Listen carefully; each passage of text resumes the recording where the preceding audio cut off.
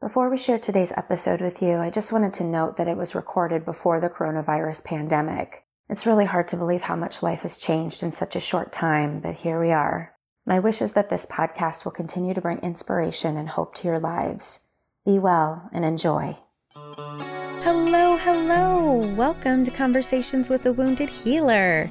I'm so pleased to have you here. Thanks for joining me.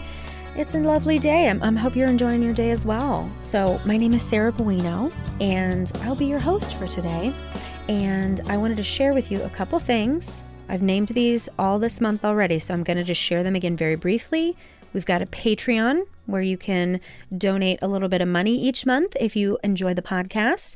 We've got Apple Podcast where you can rate and review.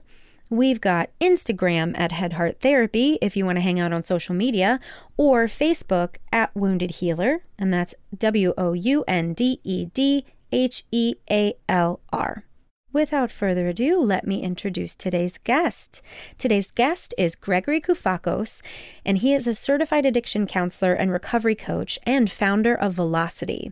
Velocity is an in-motion approach to capturing the interest and energy of emerging men and mentoring them to healthy, happy, independent lives. And he also has a book that should be coming out shortly. So I really hope you enjoy my interview with Gregory. Hello, Gregory Koufakos. Welcome to Conversations with a Wounded Healer. Thank you. Hello. Did I say it right? You did. I win. I am the winner. You are. You are a winner. I am a winner. There can be many winners. No, you're the winner. Chicken dinner. We digress. Thank you for joining me. I'm excited to chat today. Likewise. Yeah. So I often like to start telling listeners how I met my guests. And it's people ask all the time, like, how do you find your guests? And I'm like, you know what? They find me. And you and I got to meet at the Cape Cod Symposium for Addictive Disorders. Yes, at a luncheon. Right. That I got invited to at the last second. Oh, really? And it was literally a half an hour before lunch. I ran into a friend and she was like, you should come to lunch. We're having just a small, intimate experience. And I went, and it was actually a very eye-opening experience for me because I had been going to that conference for a few years now. And, I feel like I know everybody. But at that luncheon, I only knew the person that invited me and maybe one other person. Oh, cool. So it was a real spiritual experience for me to see that no matter how many times you think you know everything and everyone, that's absolutely not true. So, yeah, it was great. Just to kind of piggyback on what you just said, I'd love to get your view on the field of addiction, because I hope that there's a shift. I hope that there's a changing of the guard, because I saw a lot of stuff there that I really was not happy about.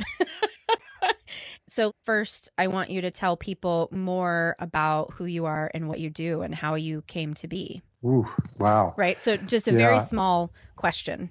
Yeah, just a little question. Little baby question. Well, I don't know if you knew this, but my specialization is in addiction counseling. I came into the field in 2006 as an addiction counselor after my master's program. And I've been in the field of addiction counseling throughout. And I've worked at all of the different what we call levels of care, from acute inpatient, which is like shorter, to 1 month programs, to 6 month, to a year, wilderness, everything. Yes, so that's how I came into the field, and I ended up going my own route, doing my own work. And I naturally settled on working with a very, very specific demographic, which is young men, or what I call emerging men, because they're not men yet. They're emerging. They're trying to emerge from boyhood into manhood. And that would be roughly the ages 16 to 30. And so that's what I do. Awesome. what made you decide to become an addiction counselor? I had done a lot of unique things in my life. I had traveled, I had worked a lot of different jobs. When I finally got inspired to grow up and to find a path in my life, I was already getting close to 30 years old.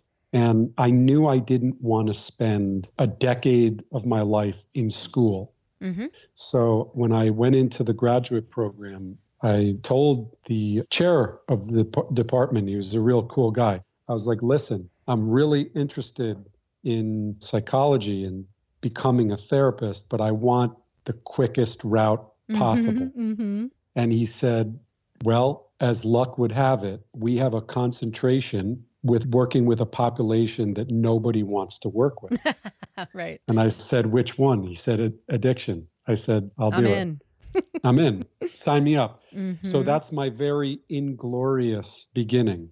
If you were to ask me now why I got into this field, that would be a deeper answer, because I think this is my calling. Mm-hmm. And I do believe it will flower into some greater things, through the course of my life. But this was a perfect fit for me. And it was perfect for a variety of reasons. But I think the most important is, when you're working with addiction, you're working with very high stakes. Yep. The name of the game is life and death. Yep. And that's very good for somebody like me because I'm a very intense person. So my style is extremely off-putting to somebody that's just looking to make a couple of retools in their life. But it's very attractive to somebody who sees that they're on a fast track to an abyss. And I also loved,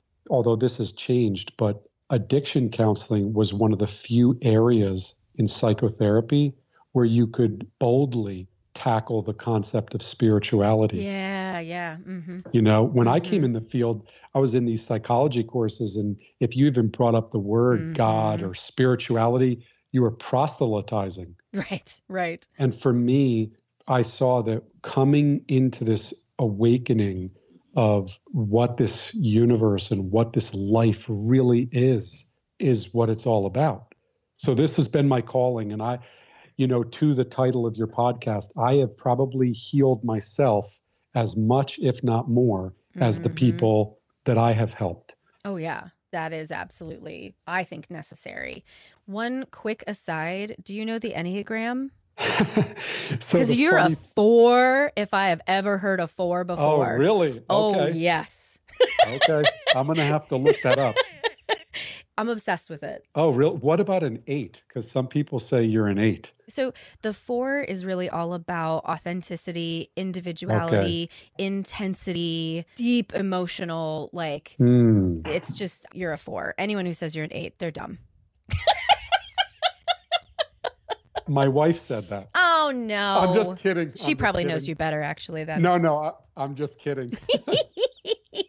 No. Do look it up, though. I would be very curious. Will. Yeah, I'm obsessed with it. And so now I'm obsessed with guessing people's numbers. I'm a 3, which is the achiever, the performer. So you have your main number, and then the number on either side, you usually skew towards one or the other, but I pretty equally skew for 2 and 4. So I get the intense emotionality, the desire for authenticity. Clearly, you and I both express ourselves visually in a very unique way. Yes, we do. So that's one reason I was like, all right, we're going to vibe. We're going to vibe. Okay. Yeah. Yeah, can I tell you an interesting synchronicity? Yeah. Just this past weekend, my brother and I, both my brothers and I actually, we gifted our mother with a weekend retreat with the guy who created the Enneagram. I thought it was a woman who created it. I'll have to check later and I'll text it to you. But he was up at this retreat center in Massachusetts. And so she just went up and learned all about it. Oh, amazing. Well, then ask her what you are. Because now that she's learned all about it, she'll know. Yeah. Although your mother sees you That's true. in a different light. That's and true. This is part of when I work with these young men, everybody sees them in a particular light. But when I see them in a different light. Right. Yeah. And I would venture a guess, since you already brought up the topic of spirituality, which is one of my favorite things to talk about. I was having this conversation with a friend last night too, because her dad was a sociopath. My dad was a narcissist with sadistic features. And we were talking about the authentic self versus the way that people just learn to survive, and these adapted survival strategies that then become what a layman would think is the person's personality, right? Like I grew up just thinking my dad was an asshole. And then I went to school, and then I also developed my own spiritual beliefs and recognized like, no, he was just really afraid and really hurting, and something bad happened to him. I'm not exactly sure what it is, but something bad happened to create that false personality, if you will. And so I wonder if that's kind of your belief structure too, and what you're seeing with your clients. Yeah, definitely. It's certain traits become prominent. They develop armor. Yep. Things that they feel protect them, and certain parts of the person become lost or abandoned. And with men, the men that I work with, the young men, that becomes very common.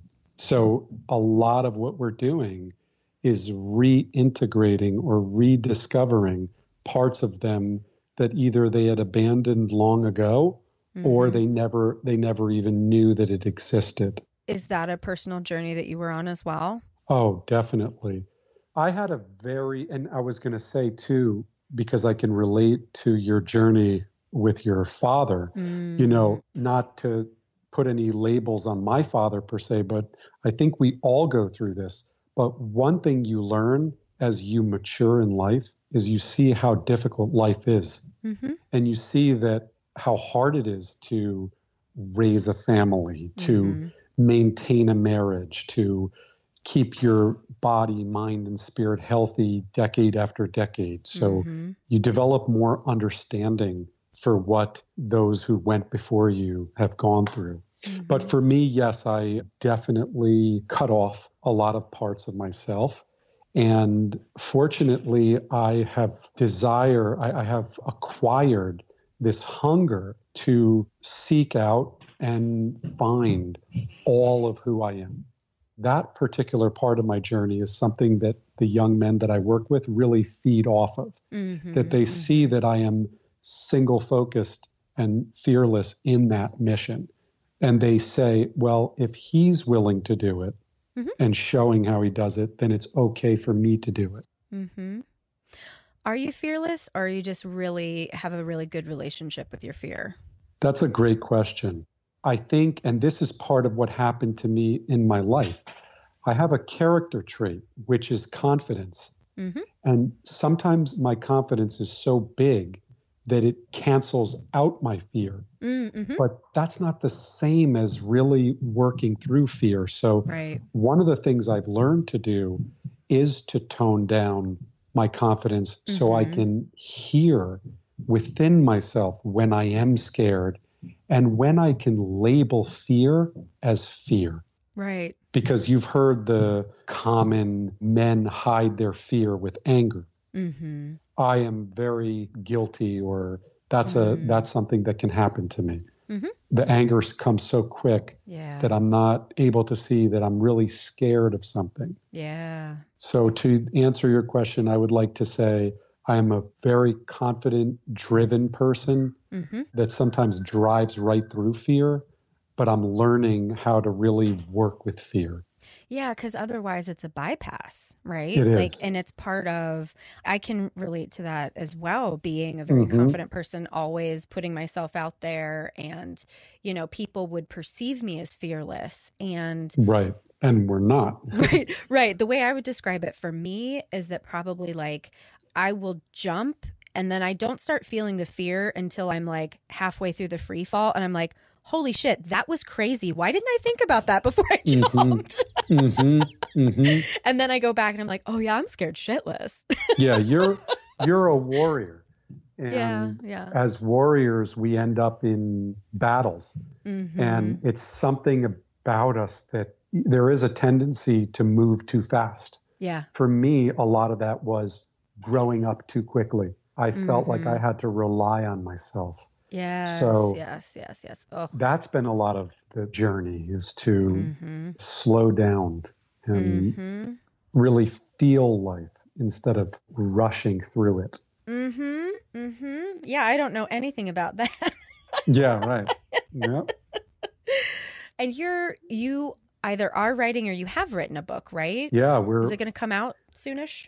It is. We're going to be done with it by the end of the year. I'm going to be done, and we're looking to publish in early spring of 2020. Oh, good. It's taken me a little over 3 years to write it, and it is documenting this method that I use to reach this emerging male audience. And what I've found about why that audience is unique and why typical or traditional therapies are in themselves not sufficient. And statistically, they are not really working with that population. So that's what the book is about. Very cool. And I think, too, we're at a very interesting time in history where, like it or not, people are mad about dudes taking shit over and fucking it up.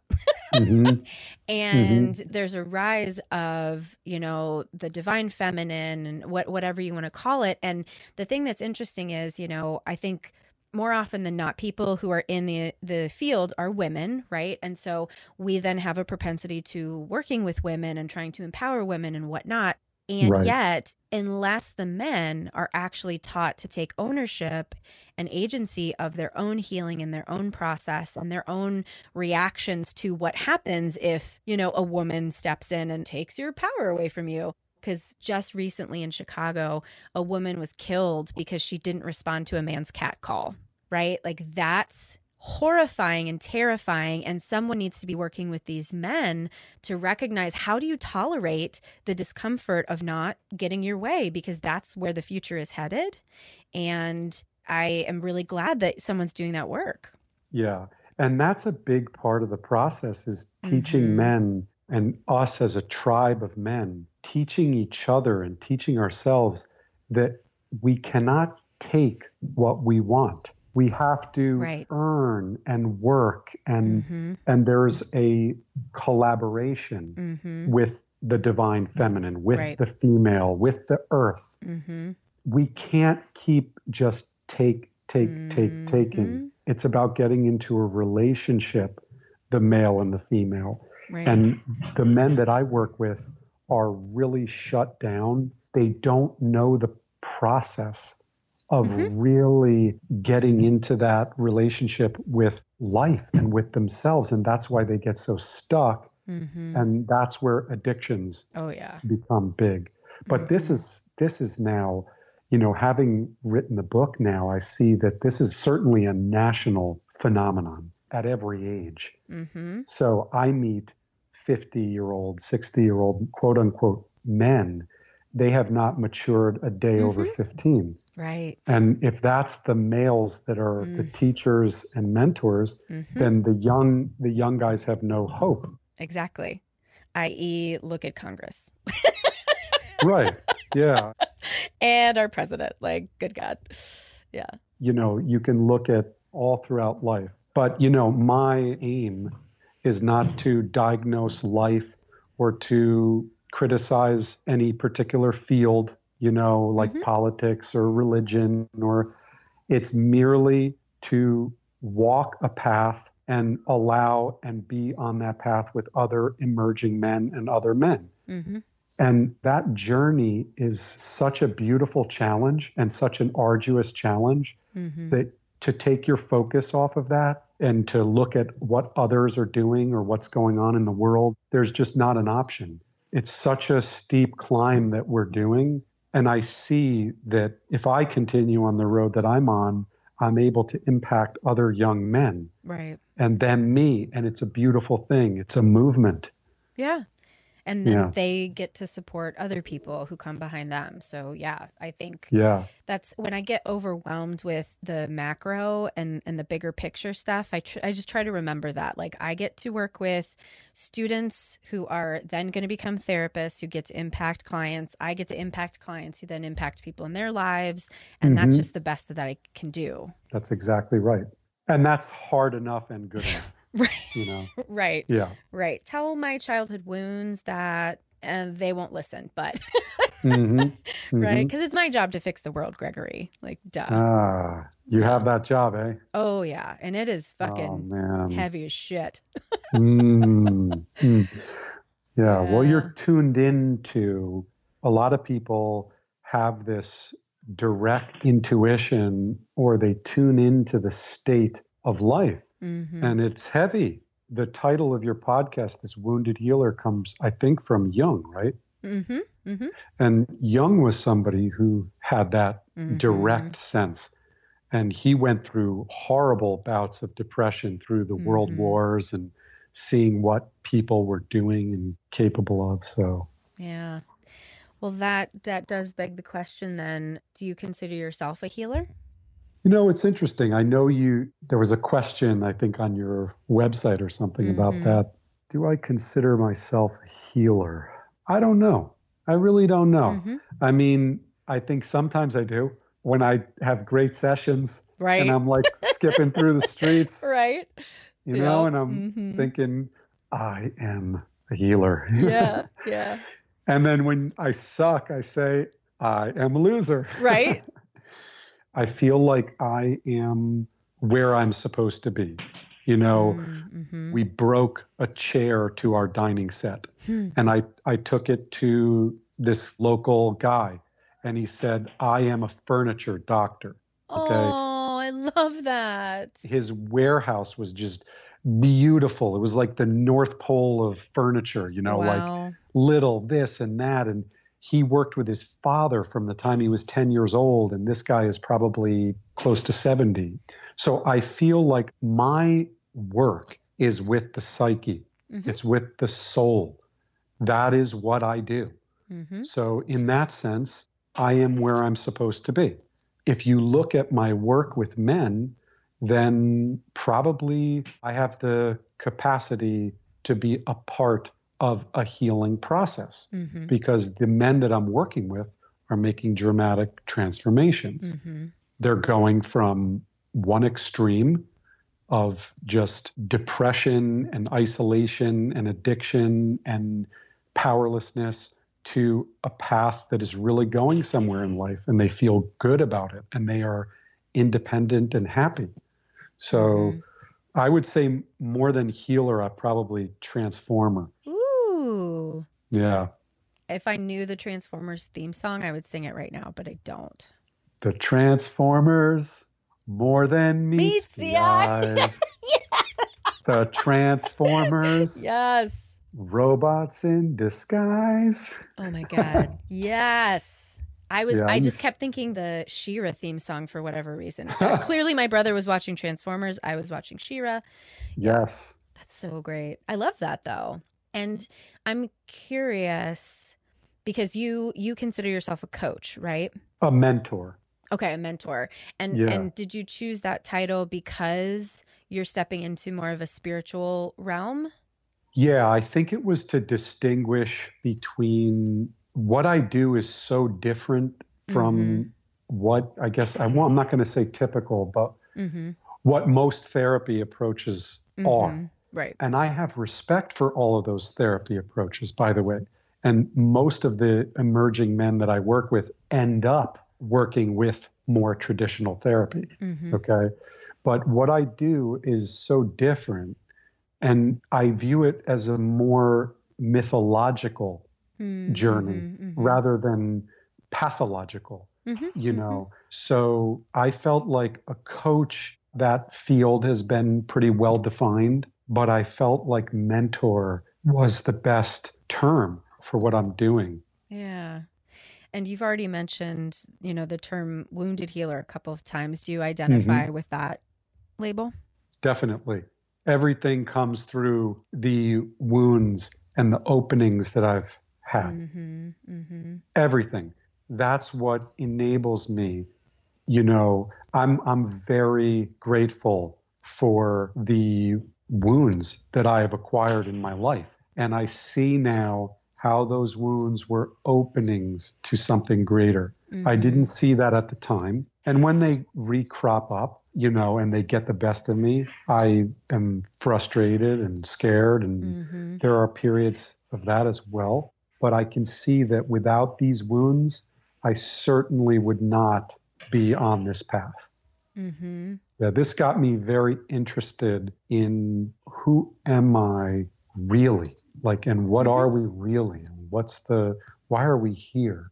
Yeah, I feel like at least what I'm finding for myself right now, I'm in the midst of doing this pretty intensive trauma training. And I just had the realization recently that, oh, I'm in this trauma training and that means I'm also doing my trauma work. That's why I feel so crazy. Yes. Thanks. And so the thing that I'm bumping up against is there's a shift right now where we're really being called to step out of binary labels for things and a binary understanding of the way that things work. And yet our brains, that's how we make sense of the world. And I keep hearing the message in so many different places and areas of my life that, yes, we need our wounds. And, a lot of the conversations on this podcast is people talking about, learning from their wounds and using those in their work rather than being used by the wound. And yet there's still a deep part of me that is like, fuck this shit. I don't want to have pain anymore. I'm fucking tired of it. That's right. And I will tell you that one thing that I found working with these emerging men, the typical course of therapy when you come in with the problems that the guys that I work with have, people target straight to the pain. They imagine that if they go to the pain and they work on the pain and the pain diminishes, then these men will grow. But to your point, we carry these for a lifetime. See? So I found that when 20-year-old young man comes to me, I do not take them to the pain. Rather, I want to immediately start to work with them and mentor them and move alongside life with them to lead them and to go on a path of victory. I want them to feel what it feels like to win. Right. And when they do that, see, there's the beginning of the podcast. You're a winner. They want to feel what it feels like to win. And if you win enough times and you keep a certain humility and perspective about that, you get strong enough to tackle the wounds. So it's a question of order. So I have found a lot more success in I don't talk to these men about their feelings and their fears. And it's just about bonding with them and moving on a path of success. One thing that I've really been thinking a lot about in the past couple years in my own spiritual journey is from a psychological standpoint, we need to build ego strength with our clients first. And that's exactly what you're talking about. And then from a spiritual perspective, once we have that ego strength, then we begin the unwinding and the unlearning and the letting go of that in order to move to deeper spiritual levels. And that's something that I found with my clients too. And if we're trying to just bypass and not have the ego at all, our clients who don't have that foundation, they're going to crumble. And of course, they're going to continue to go back to using substances because Of course. Exactly. Duh. That shit is painful. Right. And the ego is going to need relief. Forget about, that there's a choice in the matter. It is going to missile seek for something that can give it relief. But like I said, after working with these men for amount of time, they do become strong enough and ready to seek out that deeper healing, which includes facing their pain. Right. Well, and that kind of leads to, we started off and I said I might want to talk about kind of industry stuff. I feel like in Chicago, we actually have a really good addiction community, and I feel pretty confident sending people to most treatment centers. Like I at least know somebody in every treatment center who I think is awesome is going to like take care of my clients for me. And what I saw at CSAD and the more that I understand the national world of addiction, the more things I see that I don't like. And the thing that I see the most that gets in the way of really good treatment is ego. And the ego of these treatment centers, the ego of the people that run them, the lack of doing your own depth work. Because if you're not doing your own work, of course your ego is going to get in the way. And talking about like this emerging man kind of category, like I see so much of that person representing treatment centers, and I'm not into that. I'm so not into that. And I really hope that the Good Old Boys Club just starts recognizing that nobody wants to be sold a treatment center. I want to feel that this treatment center is going to love and care for my client the same way that I do. I have a client who I'm trying to get into treatment right now. And so I'm having a lot of different conversations with these marketing folks. And the ones who want to sell me, I'm like, I don't even want to talk to you. Just give me your clinical person because you're not speaking my language. So I don't know what you're seeing since you're also on a national scale. Listen, this field of addiction recovery has gone through the most profound alterations in the last decade.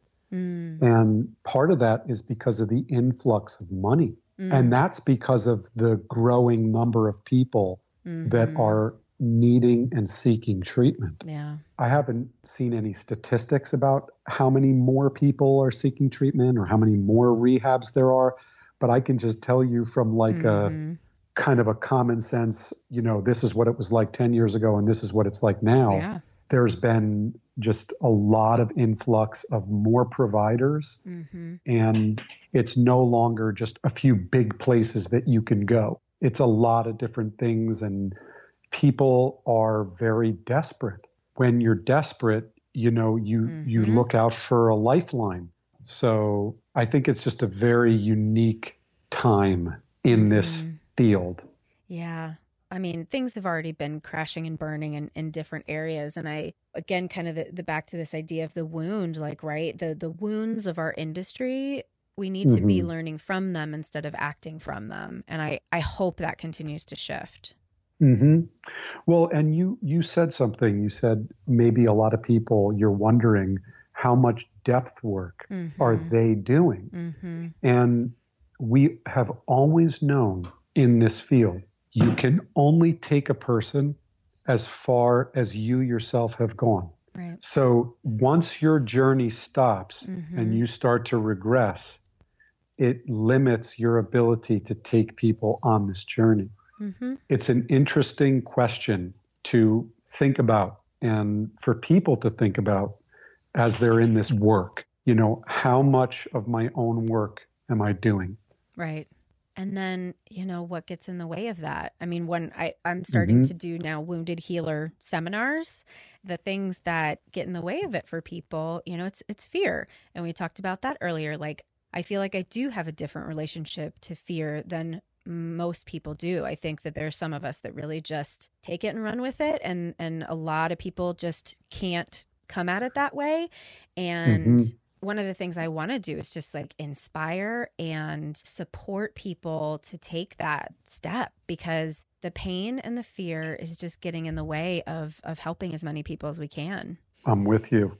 I share that journey. I love to inspire other professionals in our field how to take on their own journey. And I found working with these emerging men that the single greatest thing I can offer them is my journey. Right, exactly. That actually gets imparted to them through some mirror neuron osmosis. I don't know what it is, but the work that you do on yourself as a professional, as a parent, that impacts the person that you're quote unquote trying to help more than a lecture or a technique. Right. Well, do you want to share with folks where they can find out more about your work and connect with you? The best place to see what we're doing is through our website, which is velocitymentoring.com. And, that has links to everything. Mm-hmm. And then keep a lookout for the book, which is going to be out, it looks like in late March, which is called The Primal Method. And that will be a resource for emerging men and for really anybody who works with or loves these young men. That's awesome. Mm-hmm. Well, thank you so much for being with us today. Thank you too. Appreciate it. Yeah. Thank you so much, Gregory. I really appreciated that conversation. It was wonderful. To learn more about Gregory, you can find information at www.headhearttherapy.com/podcast. Thanks as always to Andrea Klunder and the Creative Imposter Studios for editing, to Liam O'Donnell for the album art, and to Ben Mueller for our theme music. Until next time, bye-bye.